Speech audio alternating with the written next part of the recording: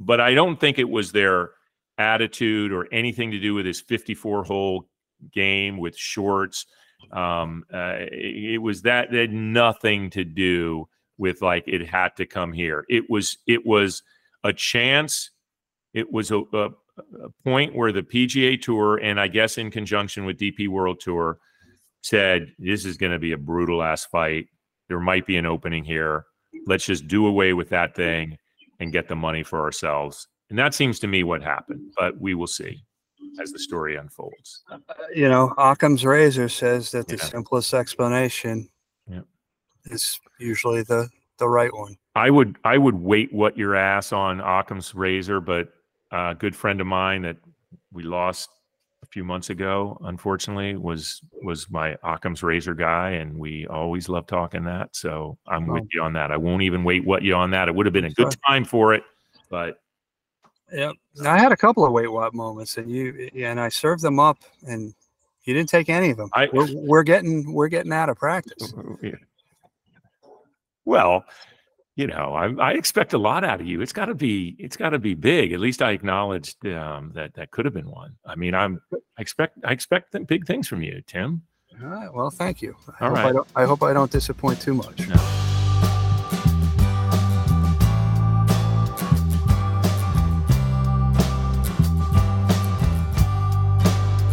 Welcome to Wait, What?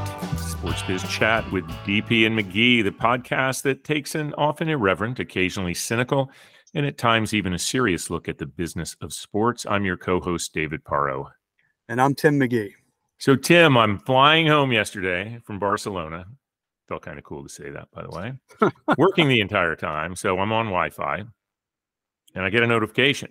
And it's a notification to end all notifications for the sports biz notifications. Shocking notification. Now, just a quick reminder that our last show was called Live Long and Prosper, which I think is kind of funny. But and I'm actually going to one-up that one with this week's headline. But so I'll go ahead and stop there, because normally I would just turn it over to you, but I had to give that a little introduction. But I will stop there and just say, hey, anything you want to talk about? Well, first of all, I need to know, was I the one who because I sent you a text? No. So you had heard before that. The notifications were coming through.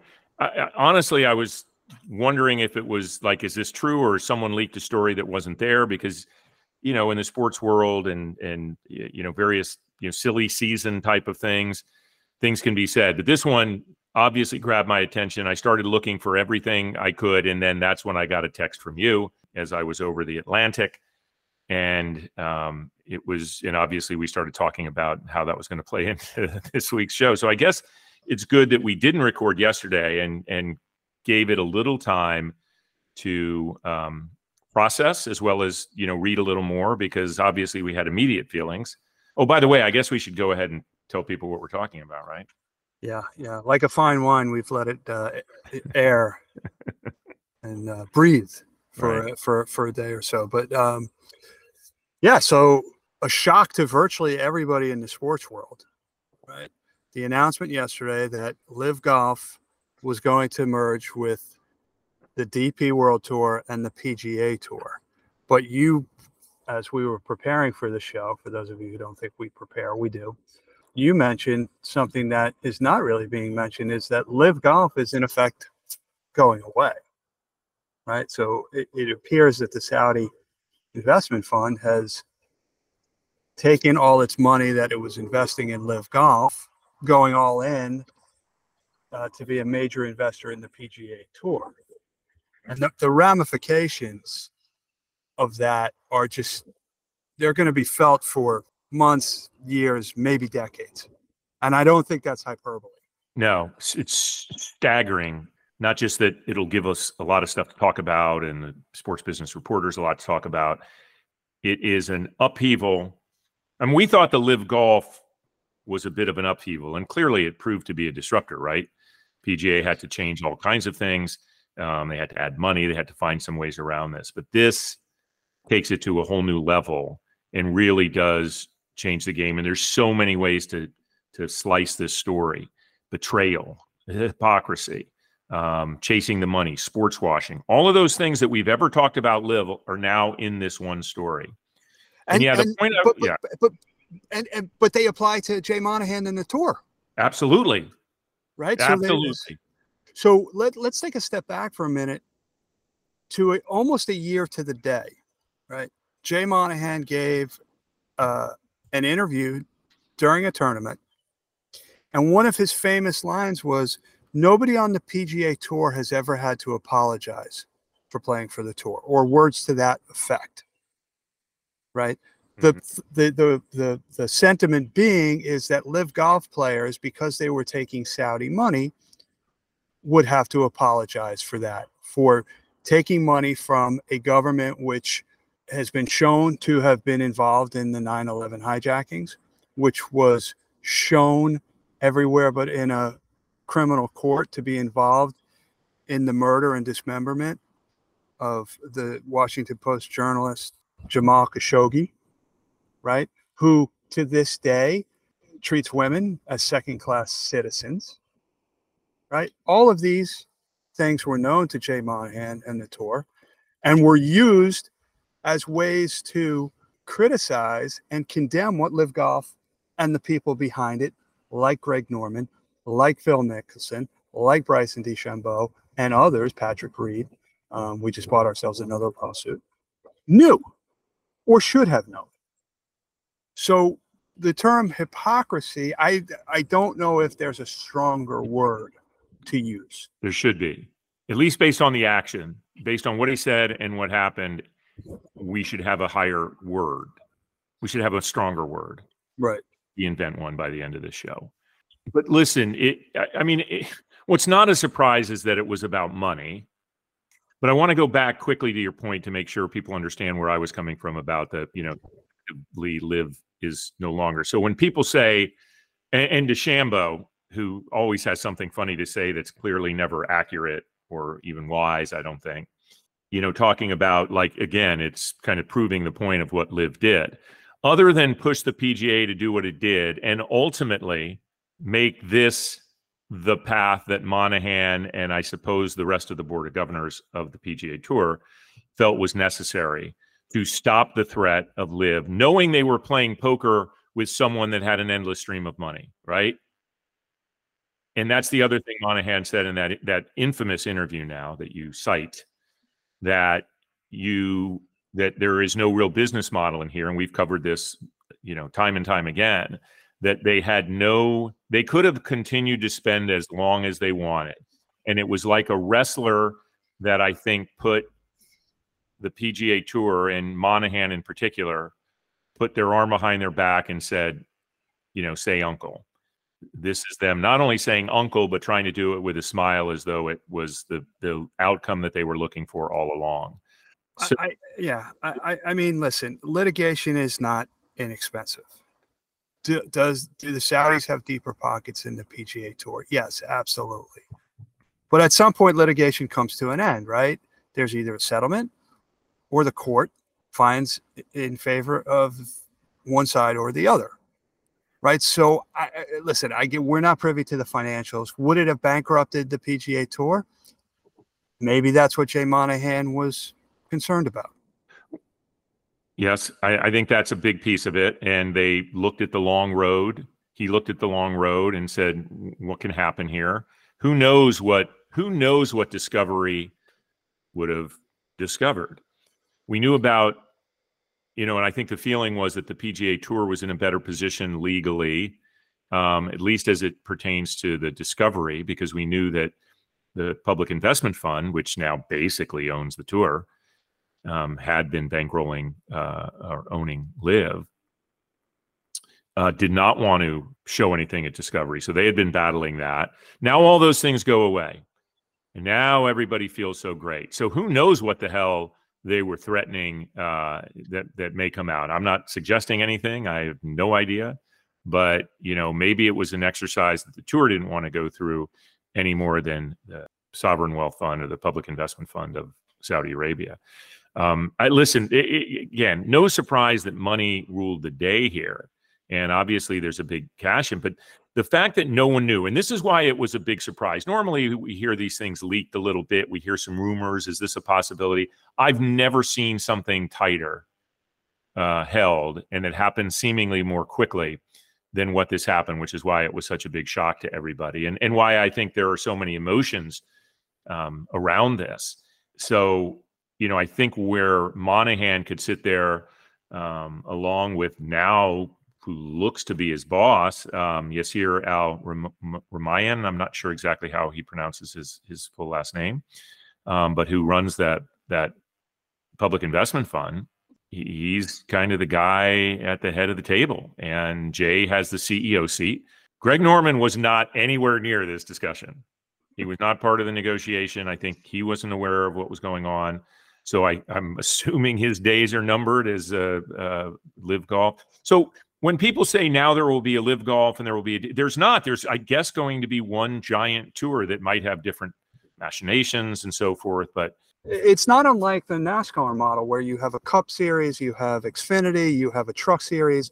So maybe you have a Team Series, you have the Tour, right, domestically and internationally, because DP World Tour is involved. Maybe you have even a women's entity, right, because before all this went down, LIV Golf was talking about starting a women's golf initiative. So who knows what's going to come of this.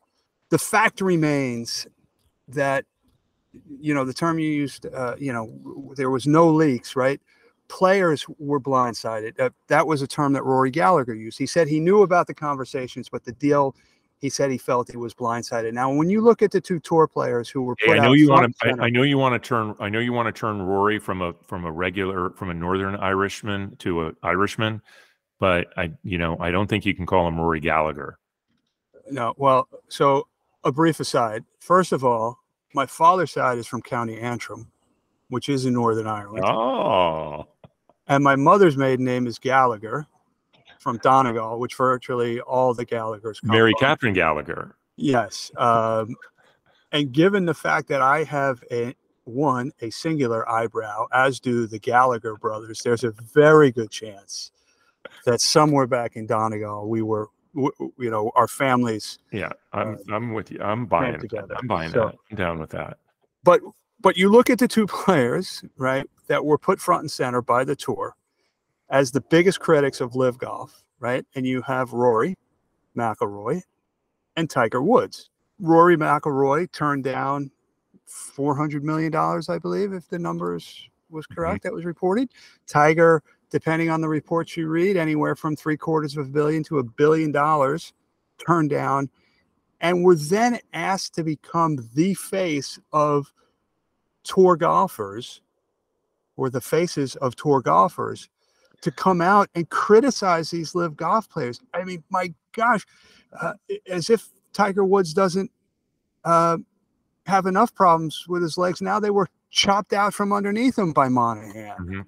Well, what'll be interesting is, and recall that Tiger led that tour player meeting that didn't include Jay, but it was basically to get everybody on board to stay, right, to toe the company line. And then subsequent to that, they announced their Tomorrow Golf initiative between, Tiger and Rory, with the tour as part of it. Now, right. I'm guessing that becomes part of this thing and everybody's happy. And, so those guys will be fine money-wise. But it certainly makes them look a little foolish. And I'm not sure Rory looks any better when he says, listen, all I wanted was this all to come together. And for the, now they're touting the good of the game line a little bit. I think they want LIV to be done. And I think it kind of is. And it certainly is in its current state. And I still think he has some animosity to those players that went. But the players that went should look back at those guys and said, why did you toe the line? You kind of look foolish. And I think they do in a way, because we all somewhat held them out for having some principled views and not going over to take that money. Here's the difference, though.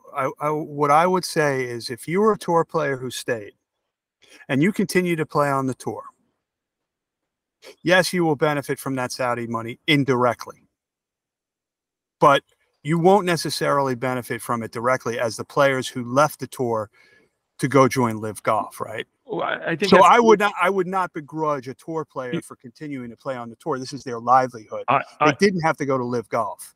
Yeah, I'm not saying that. And No, I know you weren't, but I wanted to make that point. And you may be right, although I think that might be, a little bit generous to say, because we don't know what's going to happen. I mean, the idea that the tour operates the way we've always known the tour to operate, no appearance fees and all that stuff, that could totally go away.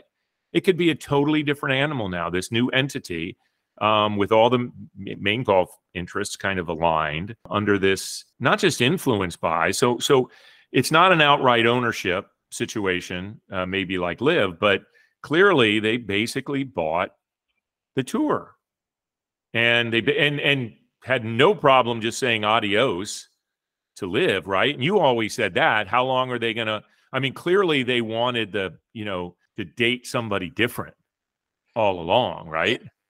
And you know what they wanted in the beginning was to put the Saudi government and the country of Saudi Arabia in a more favorable light. And I think they failed miserably when they started LIV Golf. But now they're a sponsor of the tour. So they will get the branding assets and hospitality assets and the business assets, right, that all of the other tour official marketing partners get. So they have been given the imprimatur of credibility by having that. Nice. So they're getting what they want.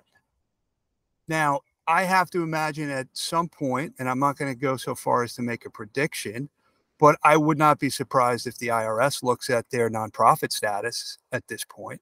Well, they're going profit. They're admitting they're going profit. That's part of the change here. It's a for-profit business now. You know what?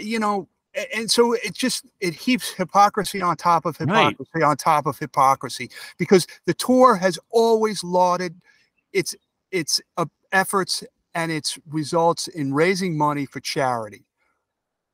And that was why they kept their nonprofit status. And so now you're a beneficiary of a tour. Do you want to take money that is in some ways blood money? And if you're one of the people who runs a 9/11 charity, and I know some of these people, and I want to reach out and talk to them. I will predict that at some point Monahan will come out and the tour will come out and they'll say they're going to be making efforts to reach out to the 9/11 community. And I'd be shocked if the 9/11 community takes money from these people, because he sat there last year and talked about the people that he knew that were impacted by 9/11. Yeah, they won't take money, and that would be a foolish effort to make that a part of it, whether they reach out in some other PR way or not. Who knows? Listen, Jay basically made the deal. He got appointed the CEO, but at a certain point, unless Tiger and Rory and a couple others really get behind, I actually do think he's short-lived, and I don't know how long it'll be, but the Saudis will not care. If they see trouble in River City, they'll cut him too. I want to go back to something you said. I feel like it's well beyond just a sponsorship. I think their guy is basically the head guy. Monahan basically worked for him, is the way this feels to me. And so they're going to have a controlling interest, and they're aggressive in business. I want to go back to the sports washing thing a little bit too. And we do throw that term around probably a little more than maybe it should, because the reality is every sports commission across this country, or every country that does that invests in trying to attract that's to some degree sports washing, right? You're trying to utilize sports to create an image or advance your interests or promote your. There's a big. I agree. There's a big difference between what I call the halo effect, borrowing equity, and trying to sports wash your involvement in murder, human rights abuses, the greatest attack on American soil in the history of this country.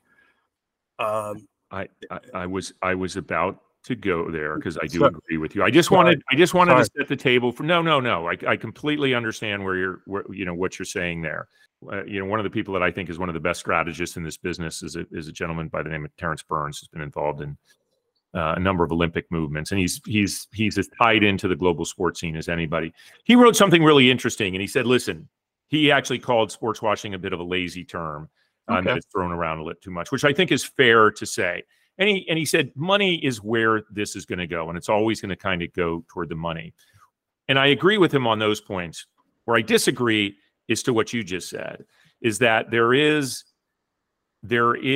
does seem to be an effort to say, well, rather than make the type of changes that, say, the United Nations would expect, or countries from the West, such as the United States, would expect Saudi Arabia to make in the way they deal with women and the LGBTQ community and the like, is let's just keep throwing money at it because we have the money to do it, and make it so advantageous for people to want to do business here. And they make that happen. Now, listen, I work very deeply in the Formula One space right now. And there is a lot of money coming in from the Middle East, including Saudi Arabia, to conduct several Grand Prix there. And so I'm, in some degree, or in some ways, I guess I'm a part of that a little bit as well. And I don't think these countries shouldn't be allowed to host events. I don't think they shouldn't be allowed to invest where they want to invest. But that doesn't mean that we, as people that, or countries or governments that at least claim to support human rights across the board, that we aren't going to support them, at least have the voice to say that this is what's going on, or this is how it's conducted. So, I'd like to think I will continue to be able to share my opinions on that, but understand that the world of sports is truly global, and where there is money, people are going to want to try to take advantage of it for the means that are important to them. Well, here's the other thing. At least in this instance, what has happened is the Saudis have been rewarded for sports washing. And okay, point well taken that maybe it's a lazy term. But what they have shown is that they're getting what they want by putting money into a situation where money is appreciated. So now, if you're FIFA, you have a little bit of air cover when you're deciding what country gets the 2030 World Cup. So if you're Infantino, you say, well, look at PGA Tour, DP World Tour, biggest golf tours in the world. Bastions of integrity in sports. They did it. They said it's okay. Yeah. And then if I'm Infantino, I say, well, and we'll try to use it for positive change, just as we tried to use Qatar for positive change, which is, laughable. Yeah. Couple things. My mind is going so many places with this. You know who predicted this merger a year ago? I'll give you a hint. It wasn't me. Who? Donald Trump. Yeah. Donald Trump, I don't know if it must have been on True Social, said something to the effect is that there will be a merger of this great organization and the dishonest PGA Tour. Yeah. Well, and I've seen his quotes since this happened, and I could be wrong, because obviously he was in pretty close with the Crown Prince, yep. As was his son-in-law during his administration, and I think post and after. Yeah. So, and he obviously LIV is playing on Trump-owned courses or Trump-backed courses, and the tour pulled from Trump courses. But this is where I think people are missing the story, and it's kind of to DeChambeau's point, or Norman is not one to shut up. And we have heard nothing from Norman as of now. I imagine by the time this airs, maybe Norman will have had a statement out. Trump, of course, put out a statement because he puts out statements all the time. We know that. That this is a big thing, and I guess he thinks there are going to be tournaments there, and maybe there are, but we don't know what the deal is. And I think that what this shows, and from whatever little experience I have dealing in these markets, is it's business, and it's like business. It's not business. I have a relationship with you, and even though now I have a better relationship, I'm going to take care of you. I don't think they're thinking about it like, who are all the people I need to say, oh, we're still going to have these team competitions. Oh, Arlo White's a great announcer. We're going to keep him. I don't think they care. They now have what they wanted, complete legitimacy. And the two main tours, the DP World Tour and the PGA Tour, they basically have, and Brooks is going to come back and play. Now he can play with only the couple tournaments he wants, because that will be part of this.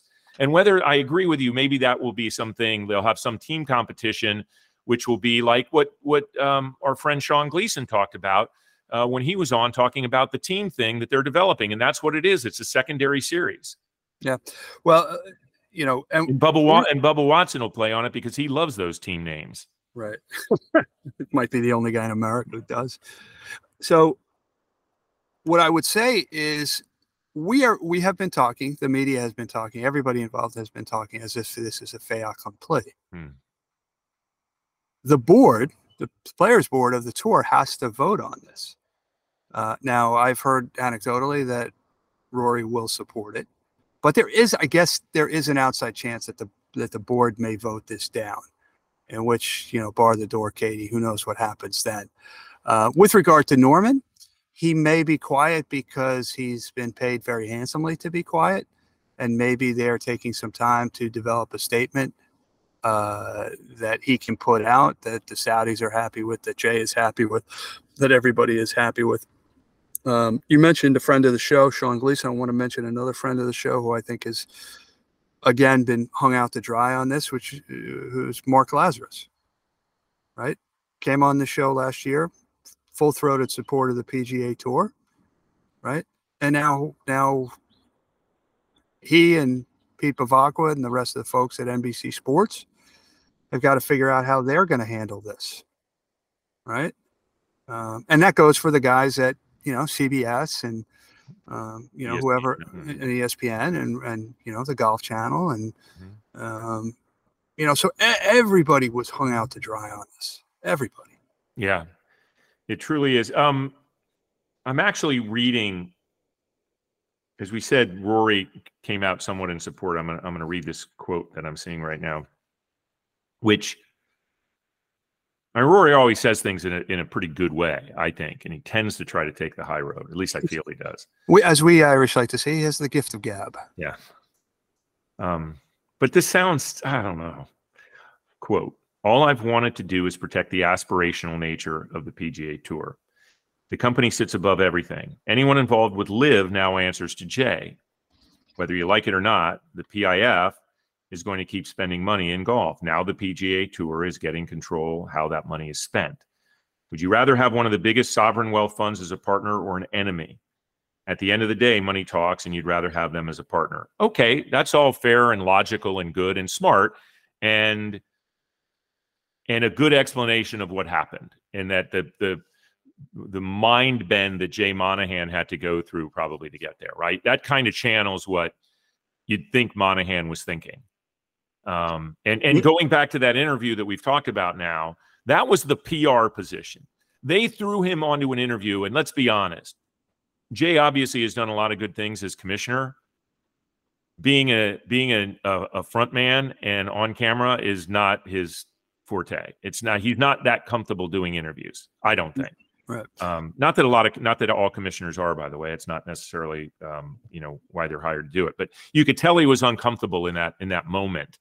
And his CNBC interview, along with the head of the PIF, was, he looked a little uncomfortable to me too. But he was saying these similar lines, and now all of the craziness and the you know, the anxiety over these lawsuits and so forth all goes away, and all is good now. Well, I want to go back to Rory's statement for just a moment. And listen, I think it is it's a good statement for what it says. But the one thing I would take possible exception to is it presumes, when he says that Jay will determine how that money is spent. We don't know that. We do not. And that is where the rubber will hit the road with this investment by the PIF. Well, I should add that he also is reportedly quoted as saying, "LIV has got nothing to do with this. I still hate LIV. I hate them," which is freaking funny shit. Oh, you know, when my father died, one of the things that was left to me in his will were all the grudges he held. Don't F with an Irishman when it comes to holding a grudge. You know, if you don't believe me, go watch Banshees of Inisherin. Man, what a movie. Love it. Another, that's a Wait What Sports Biz Chat movie recommendation for those who haven't seen it. Yes. It is awesome. Not a comedy. You might think it is based on the there's some based really on the trailers in it. There's some funny moments in it. They call it a dark comedy. By the way, when did the definition of dark comedy get so dark? There's a lot of movies called dark comedies. I'm like, yeah, no, that was a dark drama with some comedic moments. Yeah, it was wonderful. Which is really the Irish experience for the last 500 years. So don't get me started on the Irish experience. So what has Phil said anything over the last couple of days? Because Phil was kind of going. He's saying he tweeted something. Victor Hovland would be a perfect person. He's basically recruiting some of these guys. He's in this massive Twitter dispute with Brandel Chambly, which is just kind of funny to follow. And they've talked about a debate, but Chambly now, where does he go? I mean, he's going to have to go apeshit on the tour, I think, given all the stuff he said about the Saudis and LIV and so forth. You know, it's not unlike a political campaign where two guys, whether they're vying for each other in a primary or going against each other in more likely in a primary because they're of the same party, where they beat the hell out of each other for the duration of the campaign, and then afterwards they make nice, right? So this is not unlike that. But so what? I'm looking at, and then the staffers of the individual people that really wore it on their sleeve, are the players in that regard, because this really did feel. I mean, listen, it was golf first of all, and we did get way bent out of shape because there are so many different dynamics to it, and then have all of a sudden to play nice. This is why I think it's hard for the players, and I don't know. I mean, I am curious to what Mickelson's position. Brooks doesn't. I mean, I think Brooks has this issue with a lot of people. I don't know what he's going to say. I think he's just looking forward to the U.S. Open, right? And Patrick Reed will probably sue somebody else just for grins. DeChambeau is going to be welcome back because he's one of the best players in the world. Right. But I think he'll be thinking he's playing in a LIV tournament. I'm not sure. I'm excited to have Cam Smith back playing because he was the one, by the way, that I've said this before. He was the biggest disappointment to me. Dustin Johnson, he's not he wanted to play less. It was easy one for him. Right. Koepka was in a weird place. It was, he probably wasn't feeling the vibe. Reed, no one really cared about. And some of these other guys took the money. Harold Varner Jr., that's a guy I actually respect. He took the money, but explained why he did it and had more reason money-wise to do it than, say, Phil or DJ. And I think he will be welcome back big time. He had a win recently on LIV. He's a very engaging young man to follow. And, that he's one that I think will be an interesting one to watch in the future on the tour, I guess. I don't even know what this thing's going to be called. Yeah. So a couple of things. One, I don't know if Phil has given any interviews, but his only tweet in the last day was "Awesome day today" with a link to the CNBC article about it. You're talking about these players being welcomed back with open arms. It reminds me of a great movie from late 90s, early 2000s, Grosse Pointe Blank, with John Cusack, where he plays a hitman. Yeah. And there's one scene where he's in a gunfight with Dan Aykroyd, who's trying to get him to come back into the fold in their organization. And he goes, come on back. Well, you can join. We'll have meetings. And John Cusack stands up and starts shooting. No meetings.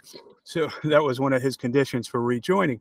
So I'm wondering if one of the preconditions for these guys rejoining the tour is that they're going to be able to continue to play in shorts. Although I think I speak for most golf fans when I say it would not be a bad thing if we don't have to see Phil Mickelson ever in shorts. No, although he does like to show off his calves because he does a lot of calf work, apparently. The other argument that I'm hearing, and we're going to take a break here in a little bit, and we'll come back, and we may talk more about this, or we may talk about a couple of things. I have no idea. But is one of the first arguments I heard was this validates everything that Greg and Phil were pushing for. They wanted this world thing. Other than the fact that we all have to admit that they definitely disrupted and pushed the PGA Tour to do some things that, honestly, if they knew this payday was coming, they wouldn't have done, right? They would have, I think if they thought this was a possibility then, they probably wouldn't have made those changes when they did and wait for this type of thing to come.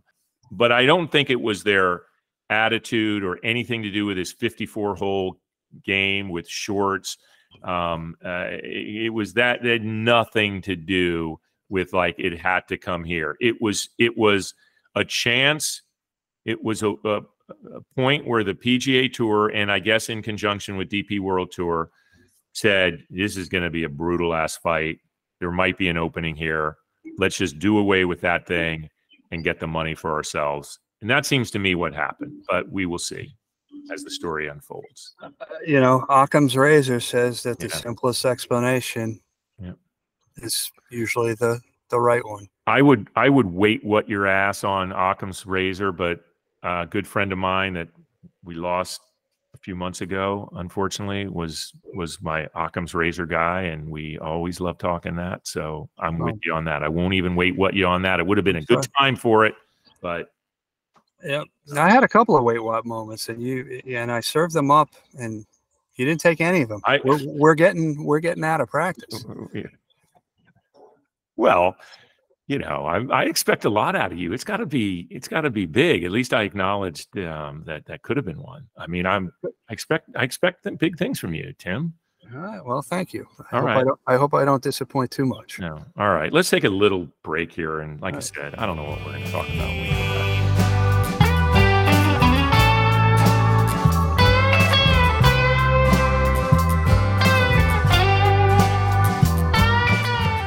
So we're back. I had to go get a new stick because mine broke from beating the dead horse. But before we move on from golf, a couple of positive things. I know you have one you'd like to share, but I was saying when we were on break that I'm going to hit pause on watching men's golf right now. But boy, am I excited about Rose Zhang, who just joined the LPGA after finishing her career at Stanford. First women's player in over 70 years, I believe since 1951, to win her first tournament professionally after coming from the amateur ranks. So she looks very much to be the real deal. Comparisons have been made to Tiger coming out of the gate so strongly, being an All-American at Stanford. There's any number of different points by which you can compare her to Tiger. Obviously, that's a big burden for her to carry, and it's very early to say that she's going to be the female version of Tiger, but first impressions have been overwhelmingly positive.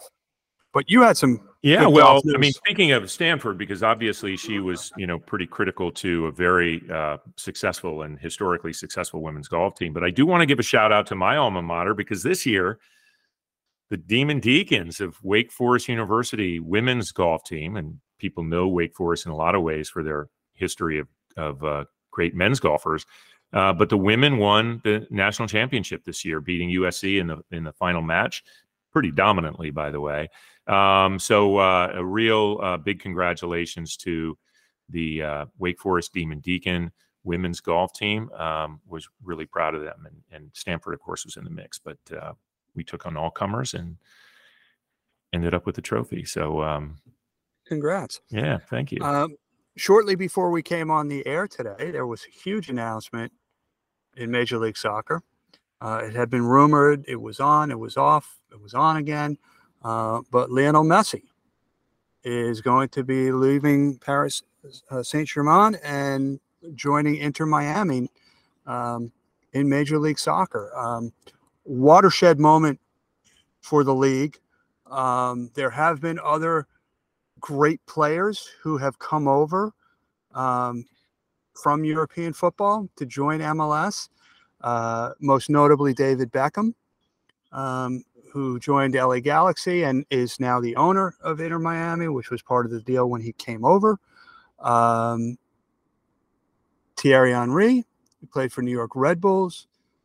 Blanco was a Mexican player, came to Chicago Fire. Wayne Rooney. The list goes on, but this is, Messi is the GOAT, right? And I think it's safe to say that when he steps on the pitch with Inter Miami, he will be the best player on the pitch by far every time out. And unlike the other players that I mentioned, he's getting money from Adidas. He's rumored to be getting a cut of any new Apple plus MLS subscriptions. He's getting money from the league. He's obviously getting money from the team. I have had the pleasure of seeing him play a couple times in person. And the way I describe Messi is that he can do things on the pitch that his avatar in FIFA video game can't even do. That's how amazing he is. Just a genius of a player, and just so much fun to watch. And no matter what you're watching, at any match you're watching him play in, it's not that every game he's going to, score or that, but he will do something amazing in the match, right? There will be a moment that you just go, what? You might even say, wait, what? You should. A couple of things. It's kind of interesting because so many of these things tie together. We had talked about him going to Inter, obviously, earlier, I guess, this year, because when we first heard about it, we had talked about that possibility.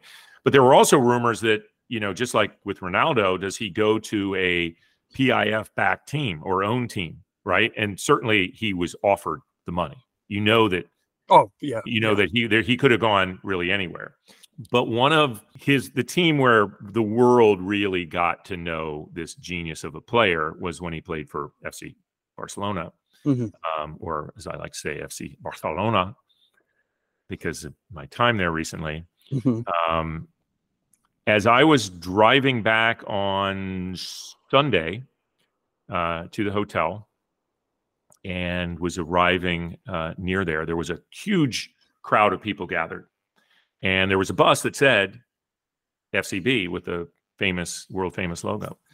And it was the women team coming back after clinching the women's La Liga. And that was a really cool moment to see. So that's awesome. Talking about the success they've had with packing Camp Nou with 90,000 people at an El Clasico match.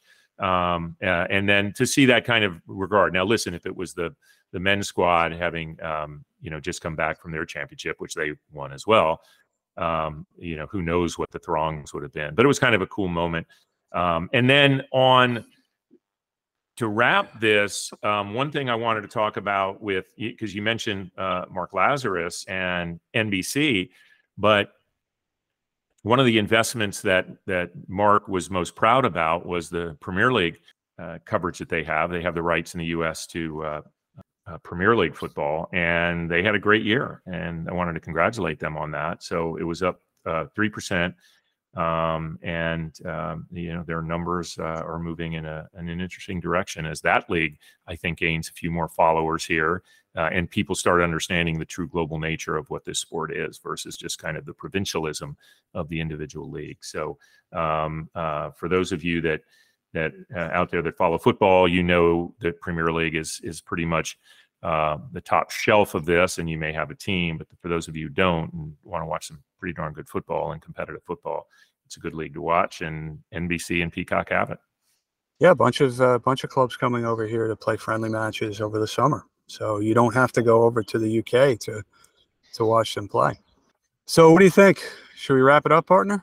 I suppose. I guess, listen, in terms of what we're looking for, obviously we're going to be following this story pretty intently. And I'm curious as to, I know you're not going to be watching men's golf, but part of me thinks maybe I will find a way. But, hey, we also have what it could be shaping up for a great NBA final. So hopefully I'll catch in a couple games of that. Yeah. Somewhat surprisingly, ratings have been very good for the Stanley Cup finals as well. Although Las Vegas looks like they're going to be very tough to beat. But I think we've seen from earlier rounds, to quote Yogi Berra, it ain't over till it's over. Did I see that that Florida has yet to win a game, and I mean, obviously, it's been a very successful organization, but they have yet to win a Stanley Cup game. Final game, yeah. Finals game, yeah, game in the finals, yeah. Yeah, they got swept by Colorado the only other time they were in there. So, but listen, as an Islander fan, making, I appreciate team making it to the final, because my beloved Islanders haven't made one in almost 40 years. Yeah. A lot to watch. But until next time, please listen, follow, comment, share. We love the feedback. So until next time, he's DP, I'm McGee, and we'll talk soon.